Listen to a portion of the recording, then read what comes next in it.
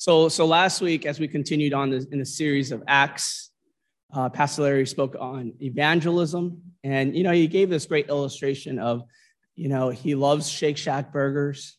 And if he just gives it away, this is my interpretation, if he gives it away and never talks about it, people might think he's a great chef, but until he actually speaks about it and tells them this is why he thinks it's important or what he loves about in the burger, people will know it's Shake Shack. And he kind of gave that illustration as also understanding in ways that we think about evangelism, sharing about Jesus, right? And this is something that we talk a lot about, but I think it's rooted. It's rooted in the Great Commission. It's rooted in really after what's important for us in today's message is what happens afterwards. It's interesting when we talk about sharing our faith, being witnesses. I think one thing that really is important, and sometimes in today's time, it might be hard, is what happens after you share about who Jesus is, right? What happens after that? And I think this is a reminder for us. And today's message is about conversion of Saul. We're going to look at Acts 9 from verses 1 through 19, but it is his transformation, how God transforms him, how God moves in his life and kind of takes him from being persecuting Christians to being persecuted, right, over time. And for him, what he goes through in his initial encounter with Jesus. And this is something that I think, especially in a pluralistic and relativistic world today, that we contend it's hard to share about the gospel. And even when we share, it is about sharing what we really believe, right? I realize this more and more. If you guys know me, know about me, there's some things that over the years, I don't know, it started from college and in the West Coast when I grew up, I never had, we never needed a really good jacket. You could go with fleece. It's always 70s or something, 60s maybe. Any Old Navy fleece for me would be perfectly fine, right? But for some reason, when I moved to the East Coast, it got really cold at times. And sometimes I'm just like, oh man, this is freezing outside. And I like to be warm, right? And so if you know something, in college, I found out about this brand, Patagonia. And over the years, I've been just stocking up on little things here and there because I love their product, right? And my family, I started buying them stuff. And suddenly, more and more people around me, especially my family, they're like, oh, this is actually good.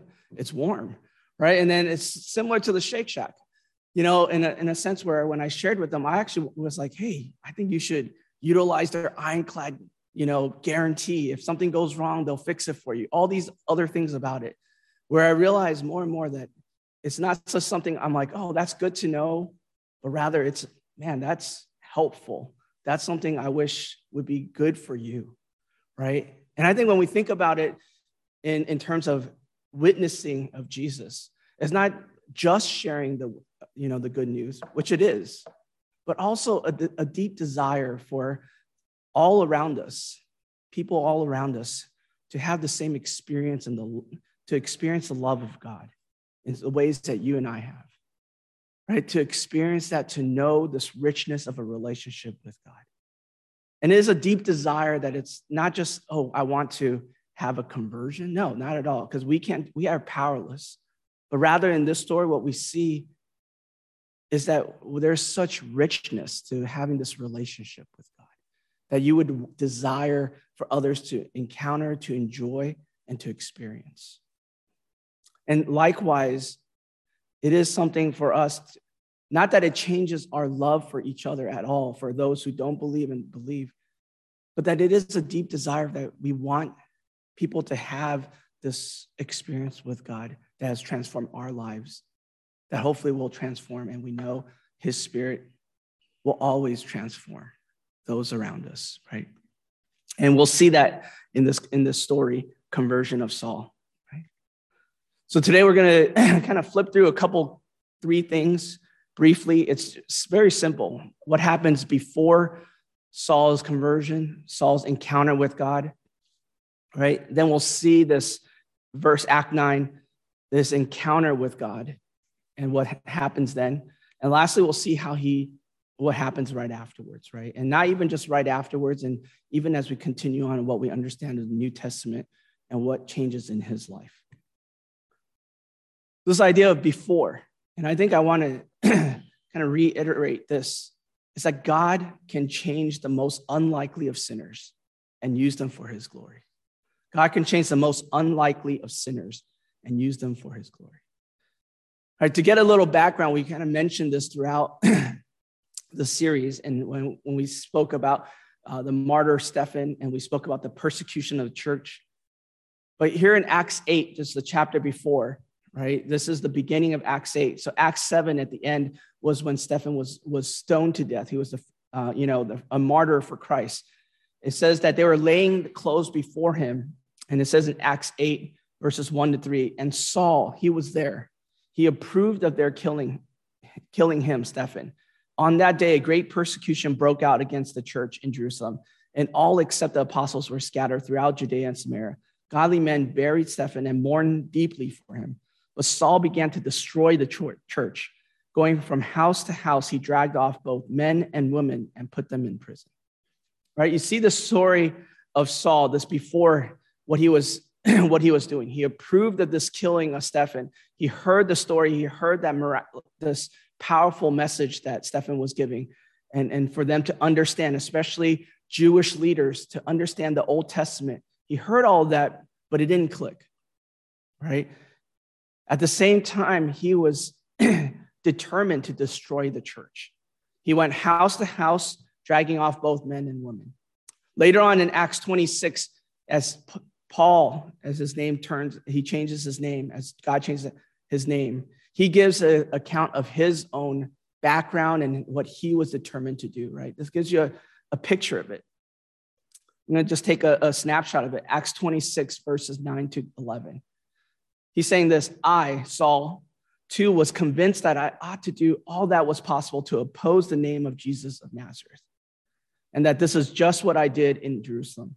On the authority of the chief priests, I put many of the Lord's people in prison, and when they were put to death, I cast my vote against them.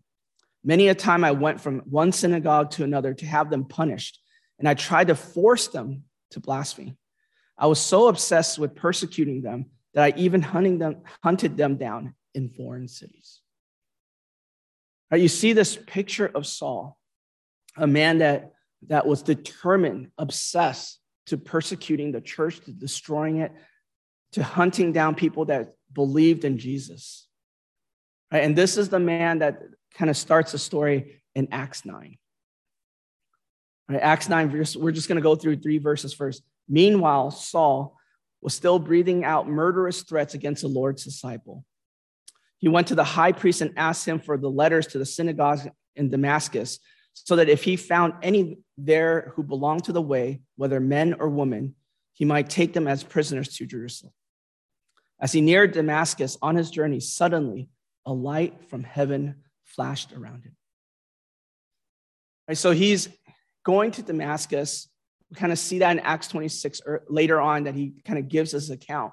He's going there to persecute Christians. He's going there to look for them, to take prisoners back to Jerusalem, people that have followed Jesus. He's trying to persecute these men and women that follow Jesus. And in this journey and on his way there, that he encounters this light from heaven that flashed around him. I think this is something that brings me to the first point, that God changes the most unlikely of sinners. Right? Before what we see is a man that's determined to persecute and hurt and stop the message of Jesus going all around. And I think this is something that is a challenge for us sometimes.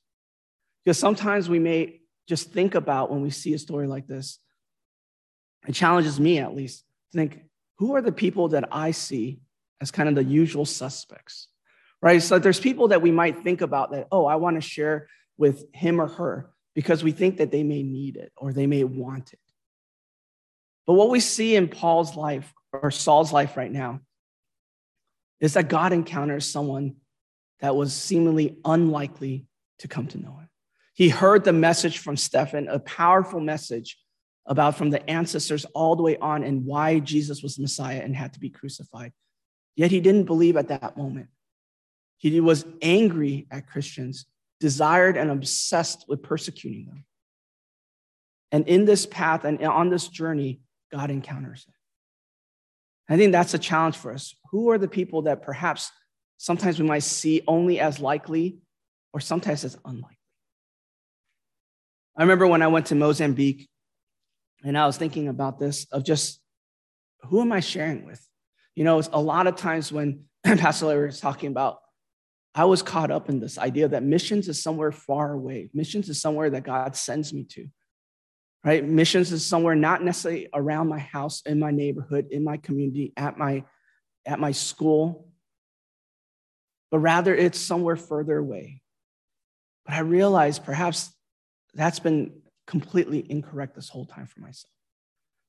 That missions is all around me. It's in my community. It's in the people that I engage with on a day-to-day basis. That it is people that I might see and might think want God, or people that I may not even seem that they want God. That you see in Saul's life, he had multiple encounters with Christians. He even tried to make them blasphemy, right? He was forcing them to try to speak against God. Right? He knew what he was doing. He understood, but yet his heart was unchanged. Right? This was the person that God was encountering, that God had in mind. And sometimes I think that needs to challenge us to change our perspective of the people in our lives, perhaps that seek or need God. That we ourselves are not righteous. Do you know, I think that sometimes we see that as, oh, I'm saved and this is good. But rather, what it says in 1 Peter chapter 3, verse 18, rather, we need to see that we have all sinned, that we have all fallen short. For Christ also suffered for sins once for all, the righteous for the unrighteous, that he might bring you to God. Right? I think this is a challenge, not for us to see as, you know, I'm here and this is some people there. No, we're all on the same playing field, the same level as we approach God, as we seek God. And that there is no better or worse. There's this desire to seek out God. Who do you desire? Who are you ministering? Who are you speaking to? Because we never know who will we encounter in the before stage. Who needs to hear, who needs to be reminded, who we might over time see the changes. And in his conversion, what we see this before picture of a man that persecuted, that hunted, that hated Jesus, to this encounter with God. Right? And we see this encounter with God is this understanding and repentance of sin. Understanding of sin and repentance of sin. This turning away from this old lifestyle of heading towards sin. Right? We see this in Acts 9, verses 4 onwards. It says, when he sees the light, right, Saul, he fell to the ground and heard a voice say to him, Saul, Saul, why do you persecute me? Who are you, Lord? Saul asked. I am Jesus, whom you are persecuting, he replied. Now get up and go into the city, and you will be told what you must do. The men traveling with Saul stood there speechless. They heard the sound, but did not see anyone. Excuse me. Saul got up from the ground, but when he opened his eyes, he could see nothing. So they led him by the hand into Damascus. For 3 days, he was blind and did not eat or drink anything. Now, I want to say that this is for Saul when things clicked for him, when things made sense, when he understood. First, it was very clear that God made it very clear to him. He says, who are you? And he says, I am Jesus, whom you are persecuting. I think the question is, you know, similar to Adam and Eve, did God have to ask, did he not know the answer to that already? He says, why do you persecute me? Did he not know the answer? No, he knew already. It was for Saul's sake that he was asking this question, asking him to understand that he was persecuting Jesus. specifically who he is, right? Persecuting, reminding, connecting those dots. And I think this is what led to Saul's repentance and understanding of his sin. It says, for 3 days he was blind and did not eat or drink anything. I think it's hard. I was even going to come up with illustrations like everyone close their eyes for the next 30 minutes and just see how it'd be, but I know if it was myself during this time, I might fall asleep back then, right? But for 3 days, he was blind. He could not see. But you would know that he is wrestling. He didn't eat. He didn't drink. Later on, it said he was praying, right?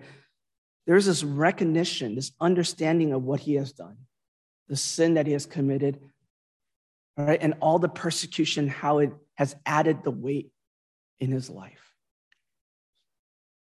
right? I think sometimes we see that as some supernatural, oh man, this once in a moment. He points to this, Saul points to this as, on this day on my road to Damascus, I encountered God and I was saved. I realized perhaps many of us, at least for myself, it was not this once moment. And it may not be for you. It may not be this one time. I remember the exact date where I was sitting when I raised my hand, whatever it might be, but that it might be a slow process. I remember reading about this man, Jim Elliot. He was a missionary, and he was martyred.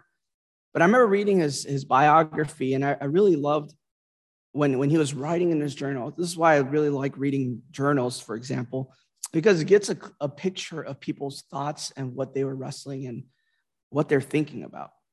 He wrote this as he was in college. He says, I'm the few people at Wheaton who believes that a man does not have to come all at once into the family of God with a jolt and accompanying spinal exhilaration.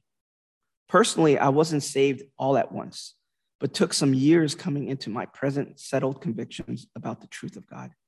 So why should I demand that conversions be immediate in all others? Christ healed men differently. He goes on and says, it gives all the different examples.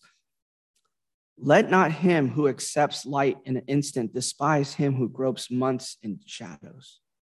It took the 12 3 years to apprehend what was being shown to them. The natural so often illustrates of the spiritual, teaches that healing and growth, even birth, are processes. And I think we altar callers often perform abortions to haste to see results.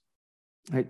I remember reading that, and it just gave me such reassurance that sometimes for people like myself, that it wasn't a specific date, a specific time, but it was a process. It was a process of transformation, a process of encountering God, and a process of understanding and repenting of sin. And in this way, it took time. But what is true is that there is a recognition, there is an understanding, a repentance of sin at some point. I think as he was fasting, it goes on in Acts 11 and 12, it says, in Damascus, there was a disciple named Ananias. The Lord called to him in a vision, Ananias. The Lord told him, go to the house of Judas on Straight Street and ask for a man from Tarsus named Saul, for he is praying. In a vision, he has seen a man named Ananias come and place his hands on him to restore his sight. And this is so specific. He tells him where to go, what street he's in, what house he's at, the name, and that he's already had a vision about him coming. All right. And of course, Ananias is responding and saying, what? Are you sure? Right? It says, it goes on, Lord, Ananias answered, I've heard many reports about this man and all the harm he has done to your holy people in Jerusalem. And he has come here with authority from the chief priest to arrest all who call on your name. But the Lord said to Ananias, go, this man is my chosen instrument to proclaim my name to the Gentiles and their kings and to the people of Israel. I will show him how much he must suffer for my name. Then Ananias went to the house and entered it. Right? You see this encounter with God. He's on this journey. He sees the light. He hears, whether it's an audible voice, it probably is for him that the other people heard some sound, right? He hears this. He then responds in certain way. He encounters God, but he also responds to God. He recognizes his sin. He's fasting and he's praying in this whole process. And I think, next week we're going to I wish I could go even more about Ananias. Next week we're going to talk about a little bit about Barnabas, but the people of God that helps restore Saul from being far away into this community, right? But Ananias is never mentioned in the scriptures again. Right? This random person that was faithful to God, responding to knowingly this person that persecutes and saying, you have to go and heal him, restore his sight, being angry at him, perhaps seeing his friends, people that he knows, being persecuted by Saul to go and kind of be used by God to restore his sight. And you see that he's one of many, right? And we're going to go through that next week.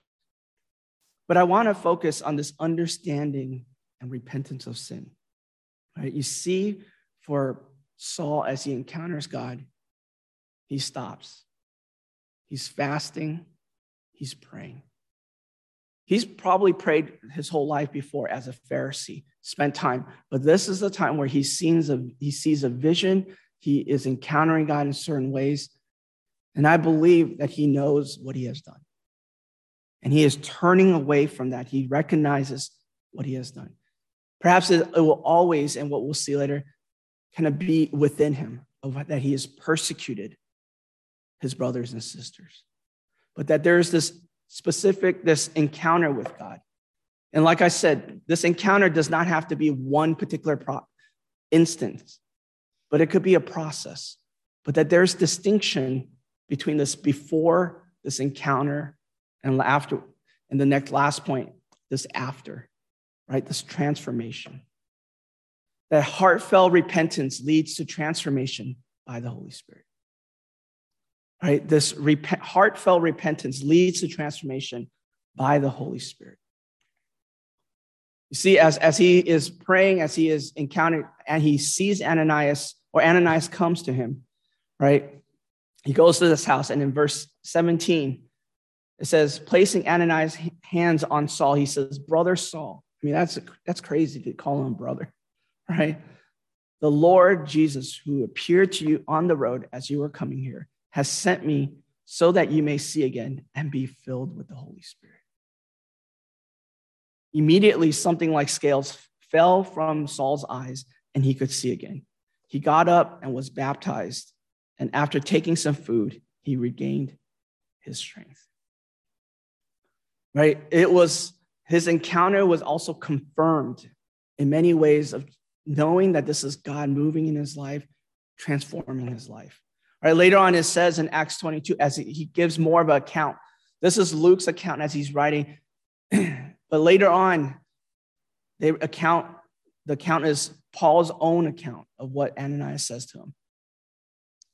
Right? You see what Paul is thinking about later on. But one of the things is this, right? He sees what he has done. In Acts 26, he's speaking to the governor. Right? And this is Paul's account. "I am Jesus," he gives us of the same story. "I am Jesus whom you are persecuting," the Lord replied. "Now get up and stand on your feet, and I have appeared to you to appoint you as a servant, as a witness of what you have seen and will see of me. I will rescue you from your own people and from the Gentiles. I am sending you to them to open their eyes and turn them from darkness to light and from the power of Satan to God, so that they may receive forgiveness of sins and a place among those who are sanctified by faith in me." As he is encountering this, that he recognizes over time, he knows this is his calling, his new identity, and his purpose. That there was a change in his life.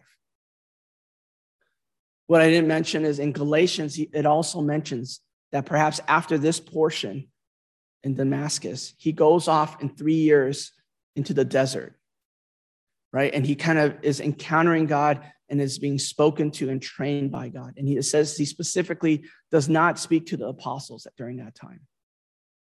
That during those years, for him to refine, to understand what he's known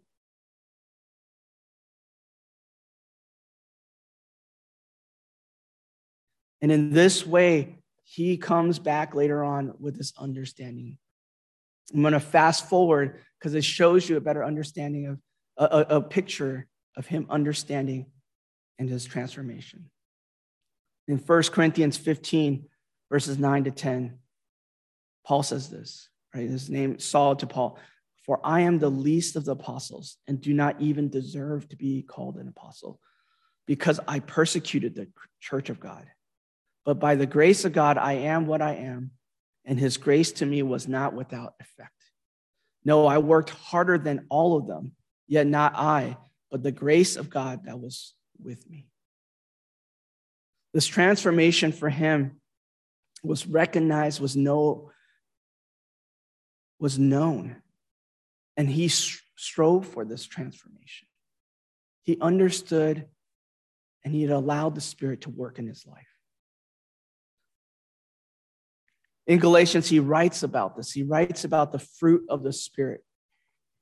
You know, I love when our the GLC kids, they memorize this verse, and they've been, I know David's been speaking on it. They memorize multiple verses. But Galatians 5:22 to 25, Paul writes, "But the fruit of the Spirit is love, joy, peace, forbearance, kindness, goodness, faithfulness, gentleness, and self-control. Against such things there is no law. Those who belong to Christ Jesus have crucified the flesh with its passions and desires. Since we live by the Spirit, let us keep in step with the Spirit." He sees this, he understands it, and over time, it's not instantaneous perhaps, but over time that there is a transformation, this encounter with God, this transformation by the Holy Spirit. I think when we talk about this in his life, we're just like, oh, that's nice. This before, this encounter, this after. But I want to end with this. Why is it important to us? Why is this important to us? I think oftentimes, we perhaps only see this as, oh, that's a conversion. Like we want to share, especially last week, share the faith with those around us. But in reality, I think it goes beyond that too, right? It's teaching them to know and obey the teachings of Christ. It's to follow Jesus, not just to believe in Jesus, right? And even for us, what does that look like? Because it's hard to share what we ourselves don't live through. All right, why is this important to us? I think it's important in many ways of who we see needs Jesus or who we see can actually receive Jesus. It challenges our understanding and even our understanding of what happens when our enemy accepts Christ. Right? What happens when those who have wronged us accept Christ? What do we do then? How do we respond? Are we going to be like the Ananias or the Barnabas later on we hear? What else is important to us? What does that transformation look like in your life? Over these years, what does that look like as you accepted Christ? For those who have accepted and believed, what does that look like? For the Spirit to work in your life, for you and I to receive, and not just to say, I believe and I have this eternal life, but rather, no, I believe, Jesus, that you have come, died on the cross for my sins, given me new life, and I am a new creation. That my passions, my goals are now not just that I want and desire to seek your kingdom. What does that look like? Because we can talk about conversion, we can talk about his life being transformed. I think the question also remains, what does it look like for our lives to be transformed? For our continued renewal process of being more and more like Jesus. And that is a reminder for us. We're going to take communion. I'm going to invite the worship team to come up. But as we take communion, and these elements, it is a reminder that Jesus says, this is my body broken for you. This is the new life that you and I have.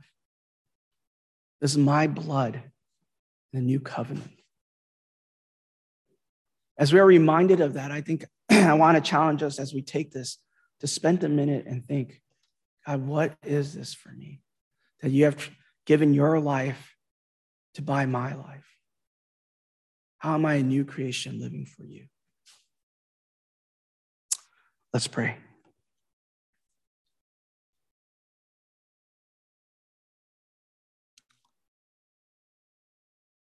Lord, we are thankful, Lord, that you sent your Son to provide a way. That we see in this life that it is not by merit or what can be earned, or knowledge that what could be learned, but it is only through your Spirit. Lord, of transforming Saul, of understanding not just facts or the law, but understanding your Son. It is only through your Spirit that transformed his life from one who is obsessed and persecuting church to be the one being persecuted. That he would proclaim your name throughout all the earth.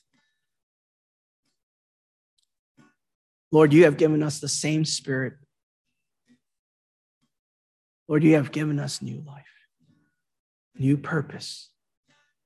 So, Lord, as we take of this communion, as we are reminded of your sacrifice, would your Spirit lead us, Lord, in how this new life, new identity,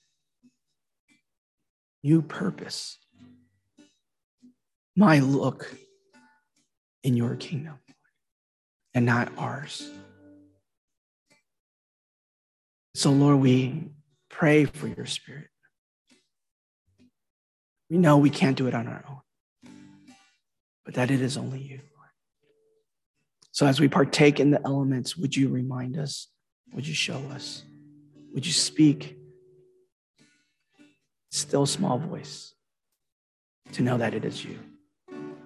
We thank you, Lord. We love you. In Jesus' name, amen.